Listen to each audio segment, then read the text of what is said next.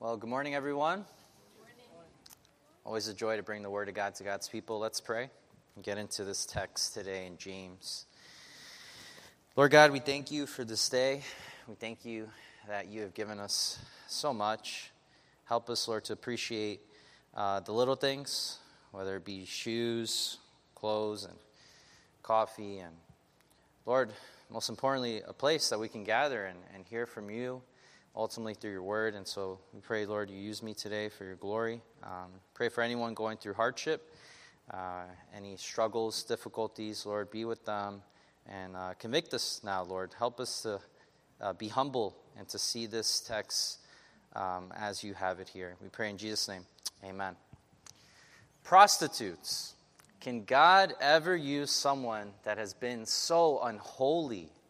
I want you to turn with me to Matthew 21. We're going to look at verses 28 to 32, and it should really set up the tone for our text in James today. So go to Matthew 21, verses 28 to 32. We have here a parable of two sons. Let's read it. But what do you think? A man had two sons, and he came to the first and said, "Son, go work today in the vineyard." And he answered, "I will not." But afterward he regretted it, and he did go. Then the man came to the second son and said the same thing. And he answered, "I will, sir." But he did not go. Which of these two did the will of his father? And so they said, "The first." And Jesus said to them, "Truly I say to you, that tax collectors and prostitutes will get into the kingdom of God before you. For John came to you in the way of righteousness, and you did not believe him. But the tax collectors and prostitutes did believe him. And you, seeing this, did not even feel remorse afterward, so as to believe him." And so salvation, we see, is offered to all types of sinners, even the worst. Sinners with a terrible past can be forgiven of all their sins because of the sacrifice of Jesus. We learn in this parable that those who trust in Jesus will be changed. They will begin to do the will of God. I mean, at first they weren't, right? I don't want to do that. I don't want to follow you. But then we see that they obey later. They begin to do God's will. And so far we've been learning in the book of James that blessed doers do the will of God. And today we're going to learn James' second example of living faith, the living faith of Rahab, a woman of faith. Last week we learned about a man of faith, the living faith of Abraham. We were encouraged to examine our own faith. We know that Abraham's faith was perfected by works. What did he do? He offered up his son Isaac because that's what God commanded him to do. He was obedient. He was submissive to the will of God. And we also know that Abraham was reckoned as righteous because of his faith in God. He believed, and then he was tested, and he was proved to be a friend of God. This week, we will observe another example of faith. This time, it will be from a woman, Rahab. We will compare her with Abraham to better understand why James uses her as an example. We will also go to the book of Joshua and observe the works that Rahab demonstrated by faith. Then we're going to consider the illustration James uses to summarize this whole section about faith and works. And we're going to see that he's going to restate that main idea again, one last time. So let's begin by reading in James chapter 2, verse 25. James chapter 2, verse 25. We only have two verses today. Let's look at the first one here. In the same way, was not Rahab the harlot also justified by works when she received the messengers and sent them out by another way? In this verse, I want us to examine Rahab's life. I also want us to think about, why would God use such a sinner like her? She was a harlot, a prostitute, but she was also a hero. After reading about how she helps two of God's people, those two spies, we're going to discuss the ethical issue about Rahab's lie.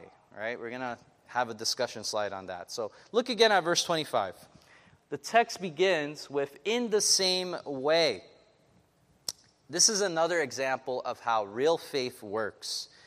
James just gave us an example of living faith of Abraham, the patriarch, and now he's going to give us another example of living faith with Rahab, the prostitute. The text continues in verse 25. Was not Rahab? This is exactly how he began the other example. If you look at verse 21, was not Abraham? So clearly, both Rahab and Abraham are part of the same faith. Both are tested, both are vindicated, and both are in the hall of faith. However, I want you to observe the differences of the examples. One is a man, one is a woman. One is at the beginning of the covenant regarding the promised land, and one is about to see God's people come into the promised land. One is a major Bible figure, right? The God of Abraham, Isaac, and Jacob. God of Abraham. And another is just a minor participant. One is the father of the faithful, one is a foreigner. One is respected, and one is disgraceful. And so James introduces his first example as Abraham, our father, right? You saw that in verse 21. Abraham, our father. His second example is Rahab, the harlot. So there's a huge contrast in introducing the characters. One would think that James is being insensitive here. But I believe James is making a point about how amazing God's grace is. He can save anyone, even a prostitute from Jericho. Jericho was one of the principal seats of idol worship, being especially devoted to this moon god, Ashtaroth. And in Jericho, the idolatry just ran wild with all its sinful pleasures and practices. And so this shows that God can save anyone. God can save the lowest of the low. He can save the poor, the naked, the widow, the orphan. He can save anyone, even those deep into sexual sin. And so Paul reminds us in Corinthians of this truth as well, that he can save anyone. If you know 1 Corinthians 6:9, the context of the Corinthians, they were doing lots of different sins, the son-in-law with the mother-in-law, lots of sins. And so this is what Paul says at one point. Do you not know that the unrighteous will not inherit the kingdom of God? Do not be deceived. Neither fornicators, nor idolaters, adulterers, nor effeminate, nor homosexuals, nor thieves, nor the covetous, nor drunkards, no revilers, no swindlers will inherit the kingdom of God. And so many different categories of sin, yet they all have the same destination, the lake of fire. But this is where the hope is. Paul tells the Corinthians, such were some of you. But you were washed, you were sanctified, you were justified in the name of the Lord Jesus Christ and in the Spirit of our God. And so yes, Rahab was a harlot, but she has been washed, sanctified, and justified. And God will use this woman with such a huge sinful past, and we're going to see how she is a hero. All right, so turn to Joshua 2, Joshua chapter 2. We are going to read the whole chapter. I know it's a lot of reading, but I think it will be really good for us to understand the story of Rahab. So, Joshua 2. Really, it's Joshua 2 to 6, but we're not going to read 4 chapters. And so I'll go slow here, but I just want you to get it. I want you to see it. So let's look at Joshua 2. We'll read the whole chapter, verses 1 to 24. And so then Joshua, the son of Nun, sent 2 men as spies secretly from Shittim, saying, go view the land. So here we have Joshua. Before they go into the promised land, we know Moses is dead. Joshua's taking over his place. And so before they go, they're strategic. They're wise. We got to go see the land. How are we going to invade and all that? Where's their weak points? All that stuff, right? Typical war. And so they went and came into the house of a harlot whose name was Rahab. And they lodged there. So they're staying at the house of a harlot. And obviously it'll be, probably harder to find someone there. Verse 2. And it was told the king of Jericho, saying, behold, men from the sons of Israel have come here tonight to search out the land. Now, word gets out here, right? There's 2 people, obviously Israelites. Someone saw them, right? And so now word gets out, and the king of Jericho knows, there's sons of Israel here. Verse 3. in Joshua 2. And the king of Jericho sent word to Rahab, saying, "Bring out the men who have come to you. You have entered your house, for they have come to search out all the land." And so here's the king of Jericho saying, time out. We have a situation here. We know these people are in Rahab's house, and we need to get them. Verse 4. But the woman had taken the two men and hidden them. Okay, so now we see Rahab is not on the side of the Canaanites, but on the side of Israelites. She's hiding them. And she said, okay, yes, the men came to me, but I did not know where they were from. All right, so we're going to talk about the ethical issue of her lying and all that stuff, but just continue. Verse 5. And it came about when it was time to shut the gate at dark that the men went out. I do not know where the men went. Pursue them quickly, for you will overtake them. And so she's saying, well, they left. Not here anymore, but we know that they were there. Verse 7. So the men who were going out to try to find the two spies pursued them on the road to Jordan to the fords, and as soon as those who were pursuing them had gone out, they shut the gate. All right, so what happens? Verse 8.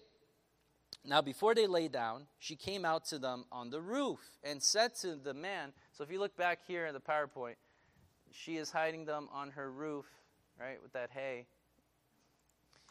All right. And verse 9. I know that the Lord has given you the land. Okay. Seems like Rahab's a believer here. And that the terror of you has fallen on us, and all the inhabitants of the land have melted away before you. That's going to be key in verse 24. They've melted away before you. Right? They're scared. Verse 10. For we have heard, now she has heard about the God of Israel. Look at this. How the Lord dried up the water of the Red Sea before you when you came out of Egypt, and what you did to the two kings of the Amorites who were with you beyond the Jordan. And so we see that Rahab sees that, man, the God of Israel, God is with these people, with these Israelites, because clearly they're winning victories and doing miracles. And so she is believing in this God. And I really like the key here. Look at verse 11. When we heard, our hearts melted, and no courage remained in any man any longer because of you. And here it is. For the Lord your God, right? Lord, translation, Yahweh, right? Your God, He is God in heaven above and on earth beneath. So here we have a pagan society that believes in so many different gods, like the moon god. And she's saying, no, your God is the true God. Verse 12. Now therefore, please swear to by the Lord, since I have dealt kindly with you, that you also will deal kindly with my father's household and give to me a pledge of truth. And so I'll summarize the rest of the story here. Rahab tells the spies, I know you're going to come. I know you're going to take over this land. Protect me and my family. And so the spies obviously honor her request. I mean, she saved their lives. She hid them in the top of the roof. King of Jericho, if they found them, I mean, goodbye. And so the spies say, as long as you stay in the house, you'll be fine. And they specifically tell her to put a scarlet thread. And so we'll get to the end of the story in a second. But just fast forward here to verse 22. So they departed and came to the hill country and remained there for 3 days until the pursuers returned. Now the pursuers had sought them all along the road but had not found them. And so it was 3 days. And that's what Rahab suggested, because she knew their whereabouts. She knew that they were going to be looking for them at least a couple days. Verse 23. Then the two men returned and came down from the hill country, crossed over and came to Joshua the son of Nun, and they related to him all that had happened. And they said to Joshua, surely the Lord has given us all the land into our hands. Moreover, all the inhabitants of the land have melted away before us. And so this just stirred up more confidence and faith. Yes, they're scared, they're worried, and Rahab was a huge part of that, the victory that we're going to see in a second about Jericho. And so in this text, Joshua 2, I'll sum it up, we learn more about Rahab, the prostitute of the Canaanite city of Jericho, the context of the story is that the Israelites were on their way to the promised land to conquer it. Jericho was that most important Canaanite forest city in the Jordan Valley, right? If you get Jericho, you'll get the rest of the land, essentially. And Joshua was following the command of God to cross the Jordan into the land that God was going to give to his people. And so we see here, before entering the land west of the Jordan, Joshua sent 2 spies to look over the land. The king of Jericho heard that 2 Israelite spies were within his land, ordered them to be brought to him. And then Rahab, the woman whom the spies were staying with, protected them by hiding them on their roof. She told them how the citizens of Jericho were fearful of the Israelites ever since they defeated the Egyptians when they crossed that Red Sea with that miracle, of course, of the splitting of the water about 40 years ago. And so she learned the correct saving conclusion that God, Yahweh, is the God of heaven above and on earth. And she believed in that God of Israel and in him alone. And she no longer believed in that moon goddess and the other pagan religions. And so she agreed to help the spies escape, provided that her family was also protected. And so the spies agreed, and they obviously eventually... we'll get there in Joshua 6. But before we get to Joshua 6, I want you to look at these maps here. Just to kind of give you a picture of the story. So they're over there in Joshua 2, the Israelite camp. And then Joshua sends the 2 spies, and they cross over the Jordan River. And so they go all the way here to Jericho. This is where Rahab hides the spies. And then they go around and come back, talk to Joshua. And then we have here, they're at the camp, and so now everything's good. Yes, we're going to go conquer the land. They're scared, shaking in their boots. And then for 3 days, Joshua's going to cross over the Jordan River. And here's the cool part. We kind of always talk about the Red Sea with Moses. Here, they also experience a miracle. God provides a miracle for all of them to go and cross over the Jordan River with the water subsiding. And so they come and they go to this Israelite camp, probably a little bit north of Jericho. And if you read Joshua 2, 3, 4, and 5, you'll see that they have to be circumcised. God reminds them of that covenant, that promise, because back then in Egypt, they weren't allowed to get circumcised. Remember, this is 40 years later. This is with another generation. That first generation wasn't obedient. They were grumbling. Even Moses got angry and wasn't allowed to the promised land. And so we have Joshua, we have Caleb, and we have the young generation taking over. And so they get circumcised at an older age. It's quite painful. But they end up going to Jericho. And God gives Jericho, this land, to Joshua. And we're going to see it's a beautiful story of how it happens, right? The 7 times. Let's read it. So go to Joshua 6. Joshua 6, verses 15 to 25. And I just love this because it's right in the midst of Rahab and her doing her walking by faith. So look at here, Joshua 6, 15 to 25. And then on the 7th day, they rose early at the dawning of the day and marched around the city in the same manner 7 times. Only on that day they marched around the city 7 times. At the 7th time, when the priests blew the trumpets, Joshua said to the people, "Shout, for the Lord has given you the city, and the city shall be under the ban, and all that is in it belongs to the Lord." And here she is. "Only Rahab the harlot and all who are with her in her house shall live, because she hid the messengers whom we sent. But as for you, only keep yourselves from the things under the ban, so that you do not covet them and take them of the things under the ban and make the camp of Israel a curse and bring trouble on it." And okay, so God, again, here we have a principle of holiness. You're supposed to be sacred unto the Lord, and he doesn't want them to use that idolatry, pagan material that they had. And so there's specific rules here. And verse 19, "But all the silver and gold and articles of bronze and iron are holy to the Lord." So certain things were okay, and they should go into the treasury of the Lord. Verse 20, "So the people shouted, and the priests blew the trumpets. And when the people heard the sound of the trumpets, the people shouted with a great shout, and the wall fell down flat." Just picture that. I mean, I wish I had a picture here, but just picture this huge wall. You're not going to be able to get to this city because we're protected by this wall. Well, guess what? God is greater than that wall. God could smash it into pieces in a second. I mean, it reminds me of the Tower of Babel. And that tower that God just had to look down and stoop down. This little tower. Anyways, so they went straight ahead and they took the city. Verse 21. Where's Rahab in all this? They utterly destroyed everything in the city, both man and women, young and old, oxen, sheep, and donkey with the edge of the sword. And Joshua said to the two men who had spied out the land, "Go into the harlot's house and bring the woman and all she has out of there, as you have sworn to her." And so the young men who were spies, went in and brought out Rahab and her father and mother and her brothers and all she had. And they also brought out all her relatives and placed them outside the camp of Israel. They burned the city with fire and all that was in it. And then verse 25.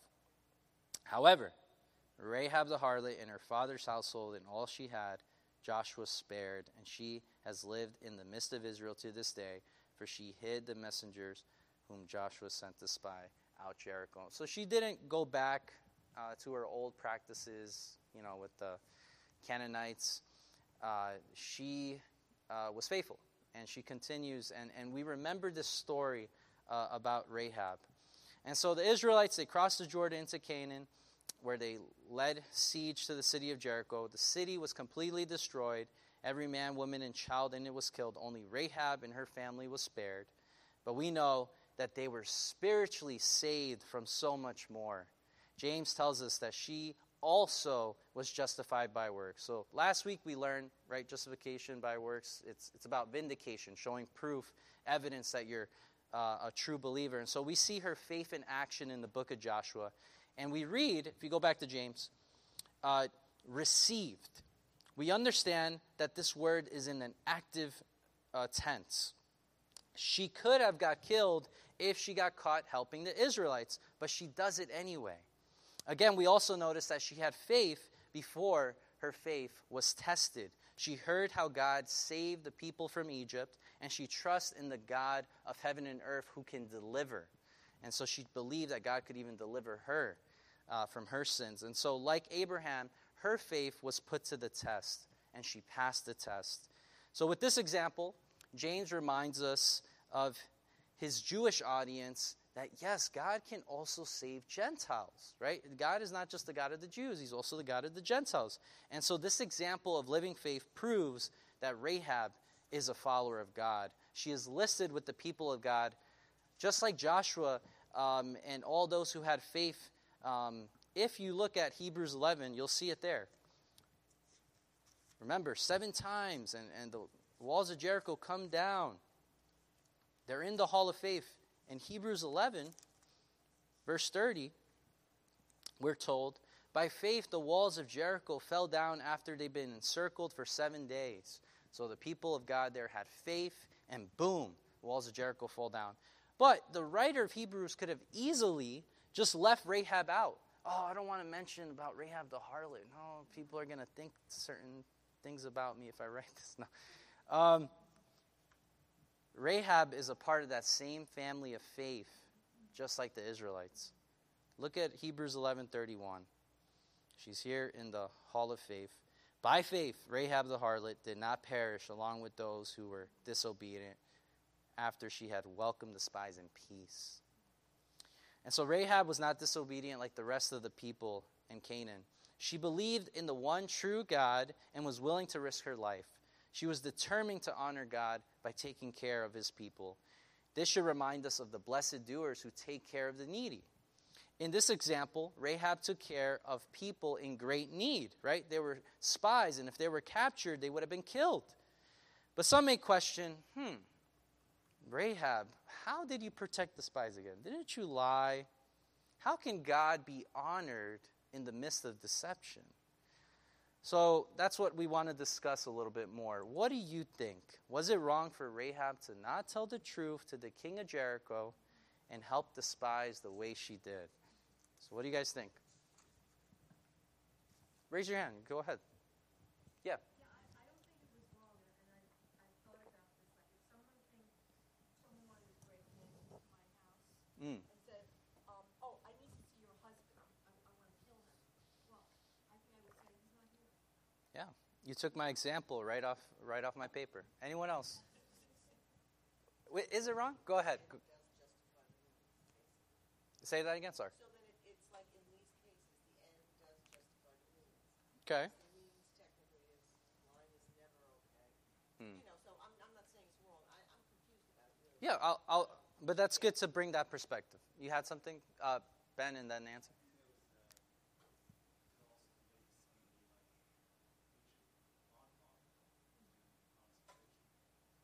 Oh, yeah.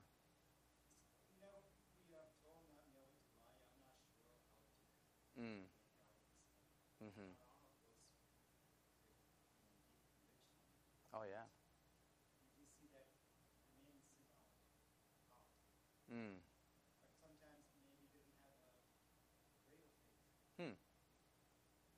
No, that's a good. Hey, this is a tough issue, and it's not an easy one. Nancy, you had something?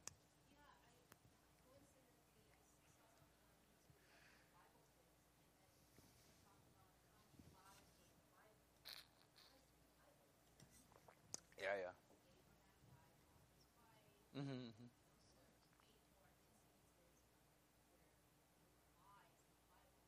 Mm. Yeah, there's a lot of debate, and some people, they always look for those controversial parts of the Bible. They don't look at the clear. They don't see, the ninth commandment, do not bear false witness, and then they're just like, oh, yeah, I know it says that, but what about these instances where at times, in the Abraham case, I think he might have been wrong in the line, but there's still some debate on that. But here, I think it's clear. And so let me give you a couple of things to think about.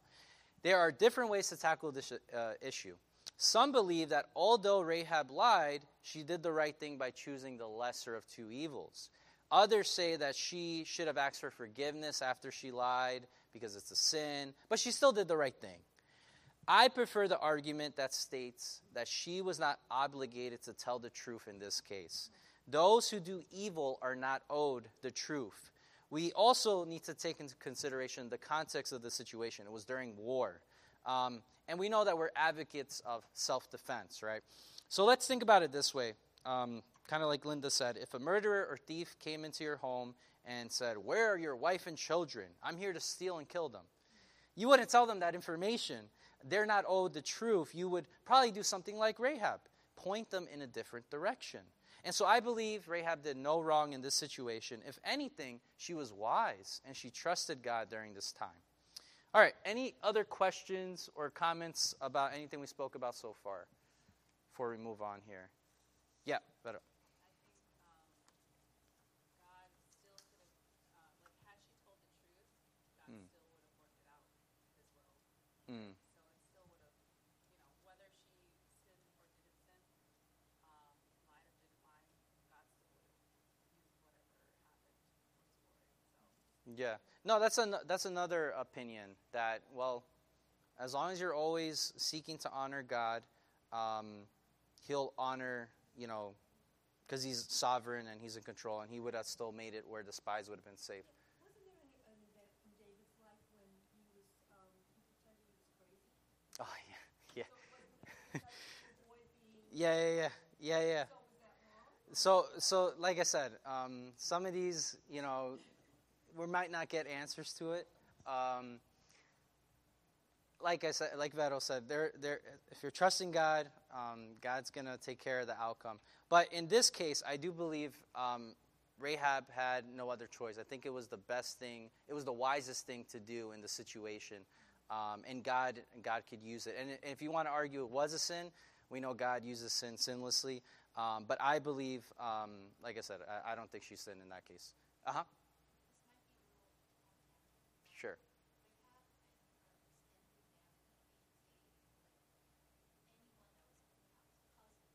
Oh, yeah. Hmm. Uh-huh.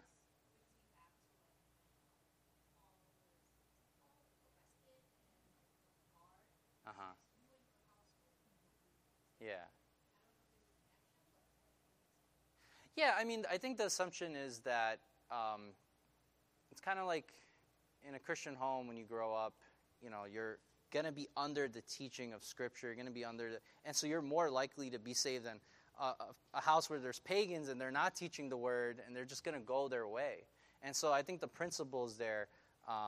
But yeah, that's a good point. Let's continue here just because of time. So first application here is that we learn from the story of faith that a person with living faith makes wise decisions. We see that Rahab had to think critically to protect the spies, and she came up with this good plan to make sure the spies were secure. Ultimately, we know that this wisdom comes from God. We observe that she had some quick thinking, and she acted, and although it was a dangerous move, we know it was the right move. God blessed her for her actions. The second application is that a person with living faith is active in good works. Rahab wasn't a person who simply said she believed in God. She showed it by her willingness to protect people she never met before. She heard about how God did great miracles, and now she's demonstrating that she believes by welcoming these spies in peace. And we know she could have easily betrayed them if she wanted to. Her faith will be remembered. Now the question for us is, does our faith demonstrate this type of trust in God? Even if it means we have to turn our back on our upbringing, our sinful culture or occupation, or the idols we once worshipped. So let's continue here to our last verse in chapter 2. James chapter 2, verse 26. Let's read it. Alrighty. For just as the body without the spirit is dead, so also faith without works is dead. So in this verse, we have another illustration from James. This will help us understand the main idea for one last time. It's like all these examples led to this main point. So look at verse 26. James gives us another dark illustration about faith without works. The first illustration had to do with someone not taking care of others in need. We saw that in verses 15 and 16. And remember what they say. They give them a blessing. God bless you. God's going to provide. And they send them away, right? Their own brother or sister, they were that cruel. They didn't care in that first illustration. The second illustration is with demons, right? In verse 19, they tremble before Jesus. They believe, but they do not have a relationship with God. In that example, we learned that knowing correct doctrine doesn't mean we're saved. This last illustration of dead faith comes right after two examples of living faith. It has to do with the body and the spirit. And so the audience, they're quite familiar with these subjects, right? With the resurrection and all that of the body and the spirit, obviously. And they believed in both of them. And so the body, we already observed in the first illustration. And in that illustration, James focused on the necessities of the body, right? Clothes, food. Without it, people in need would die. And so the assumption is that those that do not care for them will be judged. That faith cannot save him. So we remember that from the first illustration. But in the second one, we observe, remember the demons, a spirit without a body. And so the demons, we know, will not have a physical death, but they will be judged as well. And so will everyone who thinks they just need to believe in the correct doctrine to be saved without any evidence of true saving faith. So in this last illustration, we observe a body without a spirit. And so James takes it this step deeper here with his first illustration of the body. The body not only needed clothes and food, the body needs a spirit. Without the spirit, the body is dead. Maybe you've seen this before in a person. Sadly, you have someone close to you, a relative maybe, and they die in front of you. You look in their eyes, and they're not there anymore, right? It's just a body now. And so James wants us to think about our faith as a body. If it has no works, it's a corpse. It's a dead faith. And so the illustration brings us back to the main idea of our section, right? What did we see in verse 17? Faith, if it has no works, is dead, being by itself. Verse 20 stated, faith without works is useless. And so here in verse 26, James states it one more time directly. Faith without works is dead.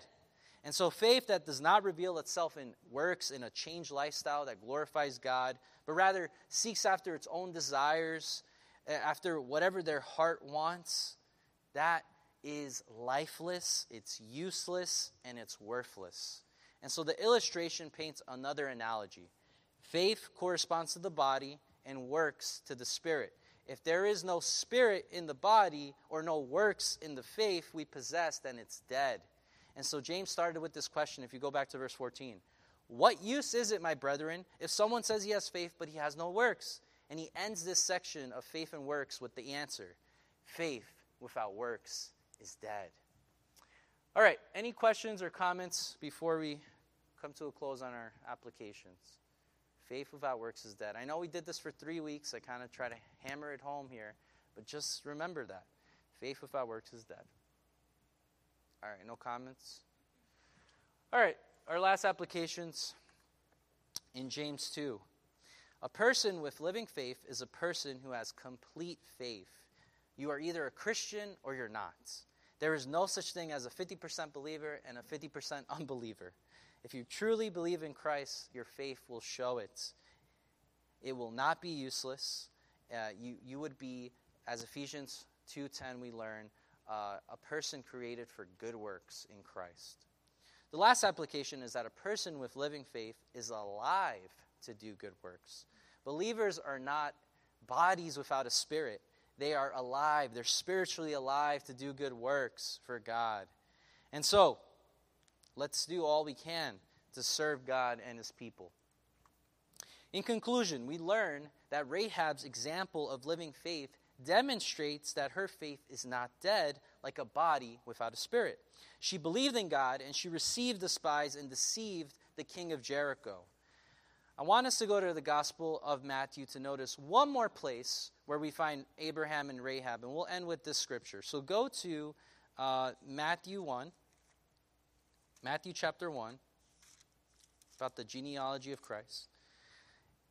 Yes, the Hall of Faith in Hebrews 11 was nice, but what about this lineage of Christ? This is going to be amazing. We're going to see it here. Matthew 1. We'll read verses 1 to 2 and then 5 to 6. I want you to see how Abraham and Rahab are connected here.